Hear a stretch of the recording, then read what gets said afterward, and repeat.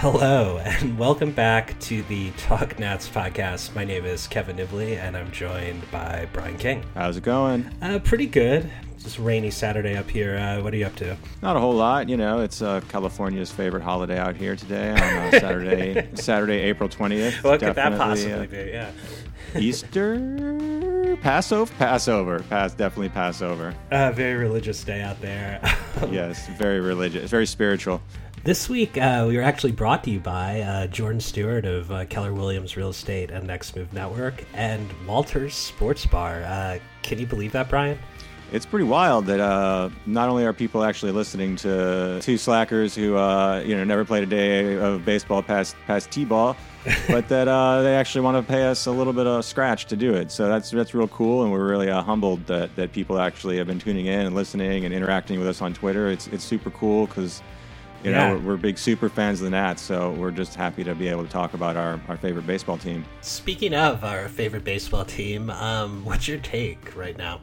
I mean, I think it's pretty obvious. They're a 500 team. They were a 500 team last year, and I don't think anyone has seen anything this season so far that is indicated that the team is really any different than what they were last year. It's still the little things that they're failing to do, and the bullpen obviously has been a hot dumpster fire. I mean, Joe Ross looks like maybe he could help out there, but you actually have to use the dude. Yeah. He's been sitting on the bench for like 2 weeks, and you're like, oh, hey, look, remember this guy can pitch like better than Matt Grace, who's pitching like every situation. Like, I know. I feel like Matt Grace, when he's not pitching, they have him refilling the mustard canisters at the concession stands or so. I mean, this poor guy. Yeah, give him a day off. There's like labor laws being broken with this guy, I'm sure. I don't know. I'm just not convinced that Davey's really letting guys get into a rhythm, especially in the pen. No one seems to have a role other than Doolittle. So I'm just like, it's no wonder they're struggling a little bit. Anyway, more fun topic. Nicknames for Victor Robles and Juan Soto. You could go with the celebrity couple name mashup like Soblaze or Roto. Roto. I want a Roto t-shirt. I think that'd be pretty cool. Yeah, like a plumbing one. Yeah, absolutely. The Roto-Rooters. Yeah. You could roll with the fact that they're the two players in the team from Generation Z, so the Z-Men. Z-Men. Yeah, you're getting confused with Ryan Zimmerman a little bit, maybe. I like D-Generation Nats, maybe like the D because they're from the Dominican. I also have the Dominican Missile Crisis, which is stupid, but I think my favorite one. I liked Starsky and Clutch was a good one I think you came up with. Okay, yeah. Smells Like Teen Slugging. Yeah, I'm partial to also the Harper Who, too. That's a good one. I think that one's got some legs. So, yeah, if anyone out there has any better ideas than us, please give us a shout on Twitter, because I think that they really need a good, solid a nickname here. Maybe that's what the team needs to get them over this 500 hump. Anyway, that's probably enough of us. As always, follow us on Twitter at TalkNatsPodcast and hit us up on iTunes, Spotify, Stitcher, SoundCloud, TuneIn, wherever you like to get your podcasts. So anyway, without further ado, here is Britt Giroli from The Athletic. Thanks so much for taking the time. Yeah, thanks for having me. Now, first off, for our listeners who are just getting familiar with you on the Nats beat, walk us through how you got started and what led you to covering them for The Athletic this season. Sure. So I spent the previous 9 years with MLB.com covering the Orioles. Mm-hmm. And I basically was just kind of intrigued by the opportunity to kind of expand the coverage a little bit. I don't do game recaps or injury reports. It's more broader things, trends and features. And, some stories I've written that actually don't have anything to do with the Nationals that are more general baseball stories. So that was something that intrigued me. Mm-hmm. And it's been great so far. It's been a lot of fun. People have kind of joked around about, well, you left the Orioles at the right time. But it really wasn't so much about picking one team or over the other. It was really about the opportunity, and it just so happens that the Orioles are really bad for a while, and the NL East is going to be good and exciting to watch. But again, that was totally secondary. So it's been fun. It's been very enjoyable. Now, for a 500-ish club, it's been a pretty eventful start to the season. What have been your impressions of the team so far? Well, I think that there's some stuff to like and some stuff to not like. And a big storyline is that bullpen, right? Yeah. The worst in the majors, the fewest innings, but I think what's kind of getting lost some, unfortunately, because they should probably have a better record as a result of this, is their rotation's been the best in baseball in terms of going deep into games. That was something that they needed to improve, and they did. So certainly I think there's been some upgrades. Watching Victor Robles has been fun. They have some positive things. This team is good on paper. This team seems good. Yeah. They shouldn't be flirting at 500. In my opinion, they should be better than they are. Now, this first 11 games against the Mets and the Phillies, they seemed abnormally intense, for the start of a season. Did it feel that way to you, or are we just being crazy as fans? Yeah, it wasn't even just me or you. It was the players. I mean, they were celebrating like it was postseason wins with the cabbage race in Philly. And it was interesting after that one game, in the Tuesday night game, I believe it was, in Philly, when Doolittle's facing Harper. And, we're kind of in the press box and we're like, holy hell, like this feels like a September game. The crowd's into it. And, we get down into that clubhouse and you see the cabbage on the floor, and then you see Dave Martinez, and, his voice is so emotional. It was literally felt like they had clinched a postseason spot. And we're like, God, it's the mid-April. So, yeah, it's not something that just the fans felt or just the media. The players as well felt that those games were high on drama. So it was exhausting. And I was just watching. I think as fans, we were exhausted. It felt like, you're mid-April and all of a sudden, you kind of want to break from baseball already because the games are so intense. But when Bryce Harper came back, the DC fans, who are usually known for being fairly polite, actually looked more like New York fans. They booed him pretty loudly. Did that surprise you at all? It did. Again, like you said, I didn't think of DC fans like that, but I kind of liked it, People kind of rag on DC for not being a sports city, and, then they go out and do something like that, and you're like, the fans care, they're angry, they're into it, I like that, so it shows some emotion, it's sports. I thought it was great. The bullpen has pretty obviously been an issue we've been discussing. Being around the team every day, is there any tangible panic or stress that you can sense, or is that just really more of a fan reaction? Yeah, it's definitely a fan reaction. We're literally just over the 10% mark, so it's not something in there at all. Actually, quite the opposite. Players get annoyed when you kind of make too much of these early season games. Mm-hmm. You really try to not overanalyze. So I think it's important to realize that, yes, these games are early, but they also matter still. So some of the trends you see still matter. It might not be time for panic, but I think it's certainly time and fair to be concerned. Do you think the Nats have enough in their bullpen to compete for a playoff spot as it's presently constituted, or is it just a no-brainer they're going to need a trade before the deadline? Oh, God, they're going to need a trade. I don't. I agree. I mean, yeah. I think even if you get Trevor Rosenthal right, he's a vital part of all of this because, and I've written this before, even in games he doesn't pitch, it's important because he can't pitch in these games and they need him. So other people are pitching in games that they shouldn't be in. It just throws everything off, right? When your eighth inning setup guy, who was supposed to also close some games when Doolittle wasn't available, isn't going right, then you have some problems and it's going to have a ripple effect. I think the way they're using Doolittle right now, they really need to be careful. He's on pace for 500 pitches more than he's ever had in a season.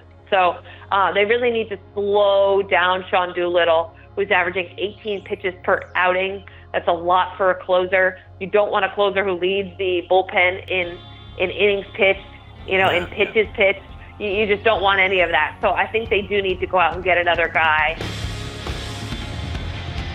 That was a little bit from Britt Giroli of The Athletic, and don't worry, we have a lot more with her. But as we mentioned, we have a sponsor for this episode, and we're going to bring him in now. Jordan Stewart from Keller Williams Real Estate and Next Move Network. Jordan, first off, thanks for sponsoring our podcast. Thanks, Kevin. It's good to be here. Now, what advice do you have for anyone looking to buy or sell a home? The more preparation that you can have, the better. If you can take your time and work with a professional that is able to guide you through the process, it's going to be the best situation for you, whether you're looking to list a property or purchase a home, either to live in or even as an investment opportunity. Now, we understand you've handled some real estate needs for some of the Washington Nationals players. Correct. And I work with the centers of influence, which is not just the player, it's also the spouse, the girlfriend, the agent of the player, or the financial advisor that helps with the scope of the housing need. Now, let our listeners know how they can keep up with you on social media, how they can reach you if they have any real estate needs. Sure. So the best way to reach me is my email, which is j.stewart@kw.com, or on Instagram. I have a lot of photos with the players, and that Instagram handle is @NextMoveJordan. Awesome. Well, anyway, thanks again for taking some time with us, and thanks for sponsoring our podcast. We really appreciate it. Thanks, Kevin, and go Nats. Anyway, this brings us to one of my favorite segments, freaking, tweaking, etc., etc. First up, Trevor Rosenthal. Basically, unpitchable. Brian, are you freaking, tweaking? Are you making plans to go see John Wick 3? I'm tweaking. I'm tweaking. You know, if they had another eighth inning option on the team and you're like, all right, well, not every signing works out and you can bury the guy as, your mop-up man, sure, but there's no one else on the team that really has stepped up to take that eighth inning. And so, again, like he's in the pen. You're not going to send him down. You're not going to DFA him anytime soon. So you kind of got to just let him pitch through it and, hope he finds his stuff. He's coming off TJ. Yeah. He's obviously, got some mental things going on, and just kind of got to let him pitch through it, because if he can put it together, then he's an amazing pitcher. As much as I would love to see John Wick 3, and I will go see John Wick 3, I am a full-fledged freak. We can't have anyone freak out there, okay? We've got to keep our composure. I'm really not happy with how they've handled Trevor Rosenthal. Some of the fan reactions recently, it's almost like he's like Rudy from Notre Dame or something, and people get excited when he comes into a game and only walks 3 guys and only gives up 1 run in 1 inning. And it's all of a sudden the soccer mom thing is kicked in with Nats fans, and we're all just really proud of Trevor for only having a BB9 of like 50 or whatever the hell it is at this point. I mean, to me, it's obviously been a disaster of a signing. It's pretty bad. So I'm absolutely at a freak. Dave Martinez, not always starting the best 9 players. Are you freaking? Are you tweaking? Are you listening to Bob Seger's greatest hits? At the moment, I'm rocking some Bob Seger. I woke last night to the sound of thunder. How far off I sat and wondered. Night moves. I got, like a rock. It's not like Matt Adams is lighting the world on fire. Howie Kendrick, I think, is probably pretty limited right now as far as how much you can really play him, and you got to keep him fresh for later in the season because he's going to be a really, really important piece. So, I can quibble with his lineup decisions until more recently when he finally, dropped Dozier, and I think he might want to drop Zimmerman. But again, who are you going to put in the 4 hole with Trey Hart? Your lineup is just thin, It's not like there's some superstar sitting on the bench. Like, your other options are not great. So. Yeah, I'm between a tweak and listening to Bob Seger. Like a rock. I do think that he should go to more of a true platoon between Ryan and Adams. I think that ratio should be a little closer to even. Anyway, that was freaking, tweaking, etc., etc. Now back to Britt Giroli from The Athletic. What are your impressions covering Davey Martinez so far? And do you feel as if he's kind of on the hot seat this season? I've known Davey, actually. My first year, I interned in Tampa Bay in 2008. Davey was the bench coach. So I've known Davey for a while. Super nice guy. I think he has more fire than people realize. And what I like, and last year it was all positive all the time, even as the team was kind of faltering. Mm-hmm. He's found a better way to, get mad, say we have to get better at this. So I think he's done a better job in his second season of being a little bit more critical of the team.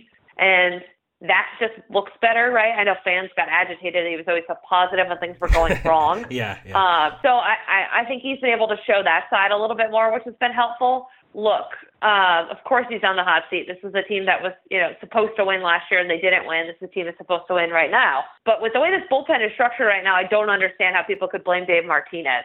Because there's nothing you or I or any manager in baseball can do if guys can't get out. So that's the part that, to me, I think fans maybe just, it's an easy target. Let's blame the manager for this. He's warming up this guy and this guy. Yeah. Well, there's been just nobody to get out. So right now, I think people just need to cool it a little bit, see what happens over the next couple of months in terms of roster construction. And then you can kind of see, okay, they have these relievers now. Is it the way Davey is using them, or is it the bullpen? Right now, it's 100% a personnel issue. So I guess with that being said, would Mike Rizzo ever end up on the hot seat, or do you think he's done so much for the team that his job's kind of beyond reproach at this point? I don't know, because, again, I've only been here for a few months, so Sure. I really don't want to speak to, like, someone's job security. Sure. But certainly the Nationals wouldn't be where they are organizationally without Mike Rizzo, right? I mean, he has been the guy. He's really been the identity of this franchise and kind of moving them out of those dark ages and into a relevant team, a team expected to win. So they have had bullpen issues in the past, so I can see how, if they get past that trade deadline, if they're still struggling, if they don't make any additions, then certainly, then you start to wonder, well, what's going on here? But it's never just a one person to blame problem. It's very easy when the team doesn't hit to say, oh, Kevin Long needs to get fired. Well, Kevin Long isn't out there taking it back for these guys. These are professional athletes. Sure. So I've always felt that fans kind of needed to sit back and say, well, why is this going on? And address it a little bit more rationally, although I understand it's sports, right? Sports aren't rational. Sure. But certainly if this team doesn't win, if this season goes like last year, I don't want to say heads are going to roll, but there's going to be some hot seats, and it shouldn't just be Davey Martinez. I mean, this is a team that, if they don't go out and they don't perform to expectations, you're going to have to really look at serious changes, because it would be the second year in a row. Yeah. And because you've already sunk so much money into this team that you can't rebuild from where you're currently situated. So Trevor Rosenthal has obviously been struggling a lot to start the season. Do you think there's any chance that he would accept a minors assignment? He's not going to the minor leagues. Okay. He's not going to the minor leagues. Like, I don't know how to explain this, but fans always ask this.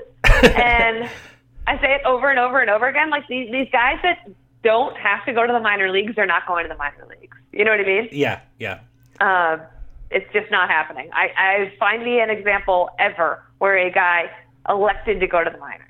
Do you feel as if Rosenthal's made progress over the last week? Progress, yes, but like to be fair, I would like to define progress for him. Mm-hmm. Was it better than what he did previously? Yes. Sure. Is there this huge optimism now that he's going to return to that guy? For me, no. Yeah. I think he has to have one or two more outings where he doesn't walk a guy, he doesn't miss quite as badly as he's been missing. He hits guys a lot. Certainly, it seemed like that outing on Tuesday, towards the end, maybe the last 10 pitches or so, you were like, he was getting some good movement. You were starting to feel a lot better. Those first 10 pitches or so, you were like, oh my God, this is happening again. Yeah. So I think it's really going to come down to getting him out there at least one more time in a low pressure situation. And then I think you have to gamble. I think you have to roll the dice at some point and put him in a situation that's semi-meaningful and see how he responds. You got to take the kid gloves off and say, all right, Trevor, we need you now. Yeah. And if he can't get it right, eventually you're going to have to cut bait. And I know, as fans have pointed out, maybe he figures it out and he goes to another team. That's fine, but you also can't operate through a stretch like they're in right now with one off day in 26 days, burning a spot in the bullpen for a guy that you just can't use. That was a little bit from Britt Drolli, and we'll be back with her in just a second. But we have another sponsor we want to tell you about. Brian? Yeah, so Walter's Sports Bar is Navy Yard's newest restaurant, just steps from the center field gate at the intersection of South Capitol Street and N Street Southeast. Walters has DC's only 220-inch 4K TV, and I work in television, so I can tell you that that's a nice television. That is. And they also have a 24-tap self-pour beer wall, so whether you want to pour an ounce or a pint, Walters' selection of craft beer should appease all palates. Stop by before or after a Nationals game and check them out. Anyway, that brings us to a very popular segment, The King's Court.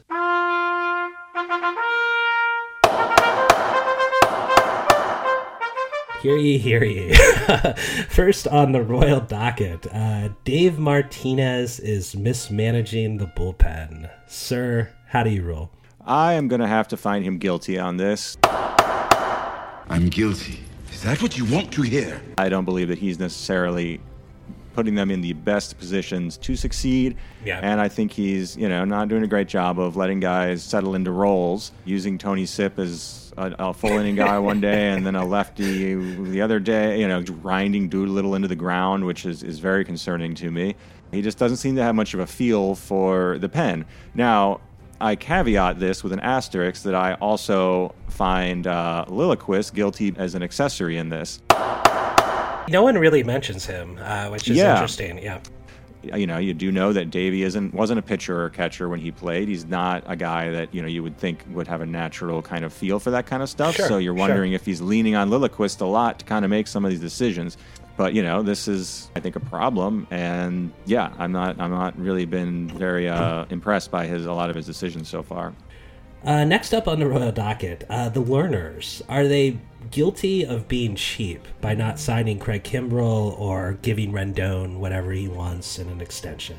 I find them not guilty. Not guilty. Y'all got to feel me. Look, the Nationals have the fourth highest payroll in the majors. They're ahead of the Dodgers, the frickin' Dodgers, with more money than God. I mean, the only teams ahead of the Nationals are the Cubs, the Yankees, and the Red Sox. I mean, you can't say that the Lerners aren't spending money. I think that you can say that it's more Rizzo's fault. He's got this huge high payroll team, and they're not getting it done. And if I'm the Lerners, I'm sitting here saying, look, we gave you the fourth highest payroll. It's not getting it done.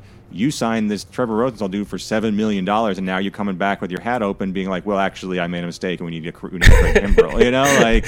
As far as the Rendon signing, I think that'll get done eventually. So, I can't find them guilty of that at all. Anyway, that is the King's Court. Now we're going to go back to Britt Ghiroli. Now, obviously, Craig Kimbrell's still out there. Is there any chance the Nats would blow past the luxury tax to get him? Rizzo's kind of been on the record and been pretty vocal about they want to stay under it. So I don't know if their minds are willing to be changed. I don't know if it's going to take a certain dire situation for them to say, hey, let's go ahead and do this. Yeah.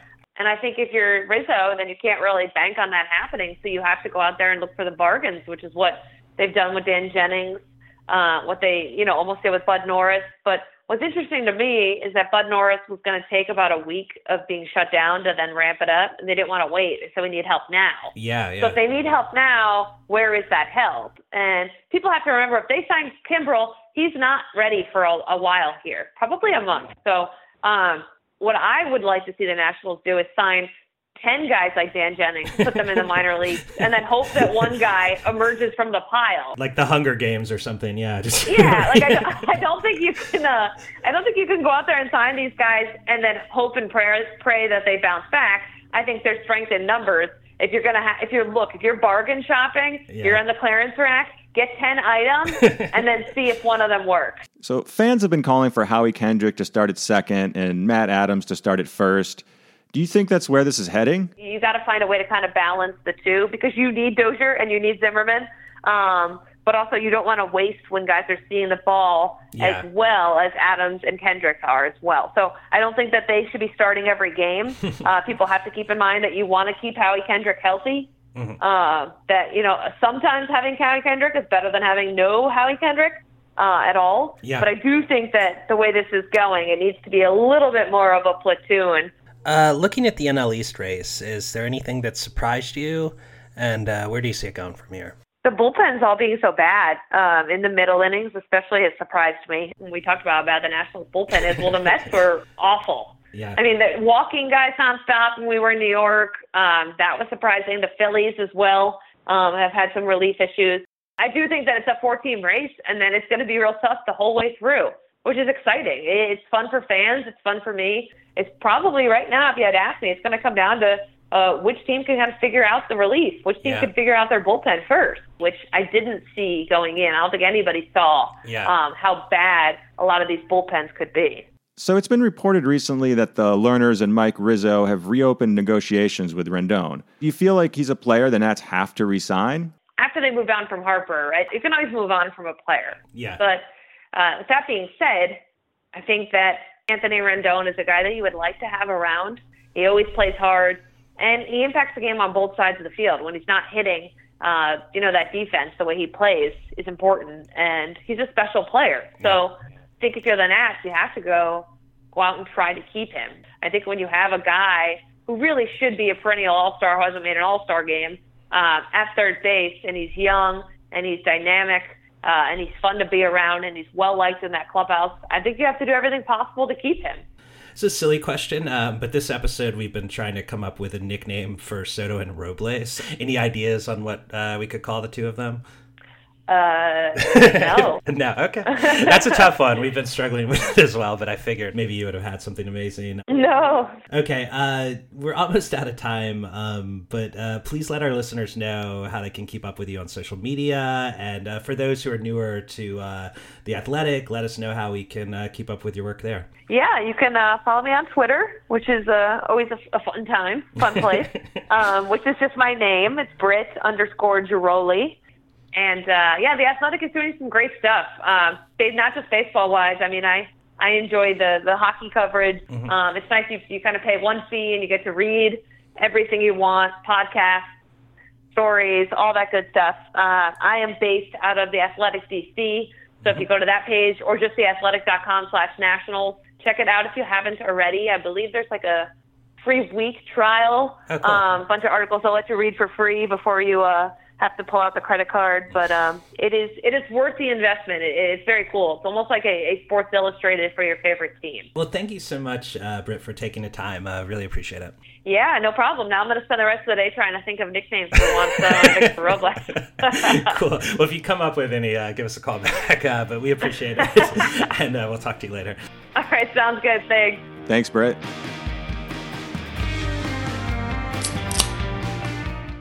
All right, that was Britt Ghiroli. Super cool.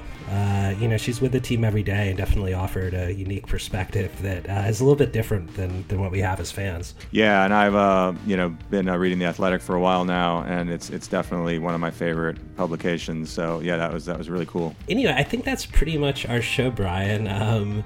Did we come up with a nickname for Robles and Soto? I don't know. I mean, I think we should pick our couple favorites and kick it out to Twitter and see what people decide. Let the people, Batman. That's very democratic. Very democratic. I appreciate that. We'll probably be back with you in a couple weeks, month. We're trying to do the show about once a month. Brian, where do you think the team will be looking like when we're back with you towards the end of May? I mean, I'd hope that they kind of shake off their early season cobwebs and settle into a nice groove here. Yeah. But what in the last, season and beginning of this season has led you to believe that they're anything other than a 500 club? Yeah. So, I hope that when we meet up in a month that we're not talking about the same 500 mediocreness again. So, in the context of last year and the struggles they've had, I mean, it's just really hard to know if they're a good team that's just treading water before they get hot, or if they're just a 500 team. I'm not sure. Yeah, and I think that the division maybe isn't as terrifying as everyone was thinking before the season. All the teams look like they've got some flaws so far, and the Nats have a good chance of any of the other teams in the division, obviously other than the Marlins. Cool. All right, well, I think that's our show. We'll cross our fingers and go Nats. Go Nats.